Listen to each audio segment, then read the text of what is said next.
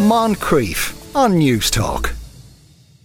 In the UK, they've just announced that they are to introduce an emergency phone alert system which will activate in danger to life situations, or so they say, such as severe weather. So how would that work, and should we do something similar here? We're joined with the security analyst Declan Power. Afternoon, Declan. Good afternoon, Sean. How are things? Are there many countries that have these kind of things? Well, I think these were primarily designed for use in countries that have ongoing particular high-threat landscapes. So Japan, that is known for having earthquakes, or other parts of the world that would be subject to severe flooding and flash flooding, things that could develop into to a severe level very, very quickly. So the idea then that you could quickly alert your population, or segments of your population, that there was an extreme weather event on the cusp of occurring. And, you know, the research has shown that this has saved lives in those parts of the world. What puzzles me a little bit, though, Sean, is that the UK are doing it, are bringing it in with the degree of fanfare, because they're much like ourselves, we live in the same climate zone, and while we've both been subject to severe weather events in the last decade or so, I wouldn't have said we're in the same zone as, we'll say, Japan for earthquakes, or other parts of the world, such as Pakistan for the extreme flooding.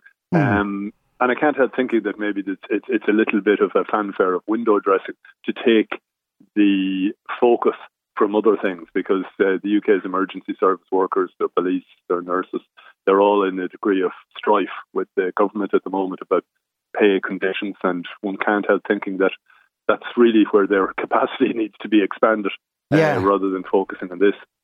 Is there any possibility that they're just putting this system in place just on the off chance something far more serious happens?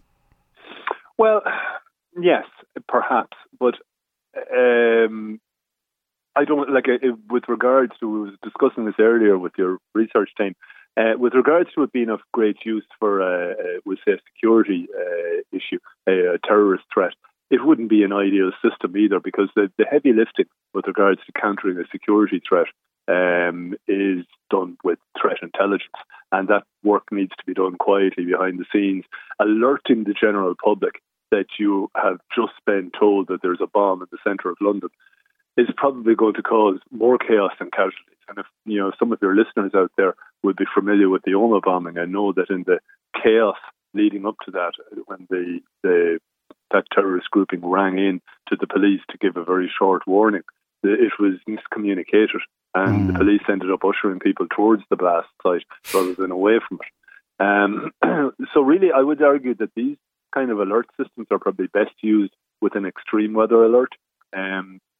You could be a bit conspiratorially minded and think, is it something to do? Is one thinking ahead for something like a pandemic event again? But I would be a proponent for these kinds of things being done largely through the likes of yourselves, mainstream established media, that can quickly alert a population, but to do it in a contextual way. And I think that's what's hugely important. If you're living within an area, let's, for example, say a coastal area that's subject to extreme storms that can whip up very quickly, having those kinds of alerts ensure to a segment of a population that are sensitized to the climate conditions, and so therefore have a series of response actions that they have in their heads when they're alerted to that, or like the Japanese, who I'm sure from a young age it's drilled into them to take certain actions if they know an earthquake is coming.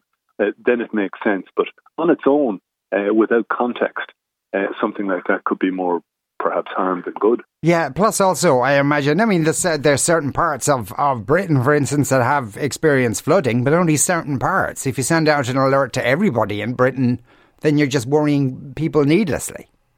Well, I agree. And the other thing too is in both UK and Ireland with regards to flooding, obviously we've seen flooding become a much greater issue, and it has definitely intruded on people's lives in a very unwelcome way and damaging way. But in some cases, whether people knew, and in a lot of cases they did know there was flooding, and if you're unfortunate enough to be living in a floodplain or a zone that regularly floods, it doesn't much matter unless it's a case that you need to get out of there because we're talking about a flash flood that you could be washed away, a tsunami type event, and you need to actually clear out of the location.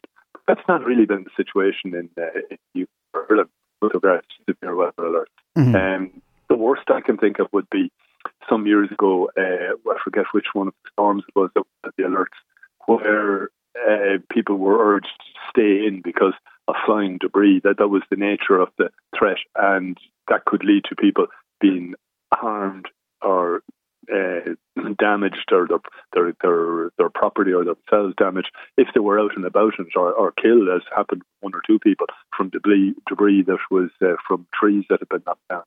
So that, but even so, that was still dealt with by informing people through a combination of conventional and social media. Yeah. Oh, actually, Tom, one of our listeners who's in Enniscorthy, says, I have to give our county council its due. We get text alerts for water issues, road closures, floods and fallen trees in their map alerter system. Maybe we do things better in Wexford. Obviously, that's a given, Tom. But something like that would be of use if it's on a local basis, though. Absolutely, Sean. I think your listener has put their finger on it, that this should be driven from the ground up. Local authorities in different areas that are familiar with the needs and familiar with the threat landscape, and also then it can be done in a contextual way, that people are aware that maybe water shortages can be an issue at certain times of the year, and so they're attuned to keep an eye to certain things. I think on a national basis, trumpeting it that you've done this. Personally, I just can't get away from the fact that it seems to be something that has been given undue attention, because really something like this is only ever going to be part of the mosaic of responses that a state should be engaging with. And if we kind of put all our eggs too much into one basket or focus too much on it, it seems to me like it's a bit of virtue signalling without any huge substance to it. And as I say, there's no point in having something that tells you there's a major event on the way and you haven't invested in the capacity of your emergency services to be able to respond. Yeah, so you don't see anything similar happening in this country then? I don't at this point in time, no. I think the system they have, I think there's the issue about alerts isn't the issue. I think where we need to focus in this country is to listen to those on the ground and try and give them the capacity that they need, be they those who police our streets, or those who operate, the paramedics who operate our ambulances, the firefighters who respond to emergencies, and indeed the doctors and nurses who work tirelessly in a very unwieldy managed health system. Yeah. Because I imagine anyway, if, God forbid, we, ended up in a war or something like that, and in Ukraine people get, air raid alerts on their phones, it's probably relatively easy to set up that kind of thing anyway. Yeah, that has worked really well. The Ukrainians are probably the leaders now in developing what I would loosely describe as adaptive technology. But again, what makes that work so well is that the Ukrainians are so well sensitized to this. So they get alerts on their phone, and within their community systems, they have a response system at play whereby they will respond to it. They will move to their community shelters. They will, it won't be just a panicked reaction. Yes. So if you were to develop this on a national basis and bring it in, and everybody every so often got alert, I think there is the danger that in this country and others like it, that where people are not that used to responding to emergencies, people would run around like their pants was on fire, and that they would overreact. Contextual understanding is key to good emergency management response. Or not react at all and stay in the pub, as often happens when the fire alarm goes off. Shelter in place, Sean. Shelter in place in the pub. Declan, thanks a million for speaking with us today. That was the security analyst, Declan Power there. Moncrief, weekdays at 2 p.m. on News Talk.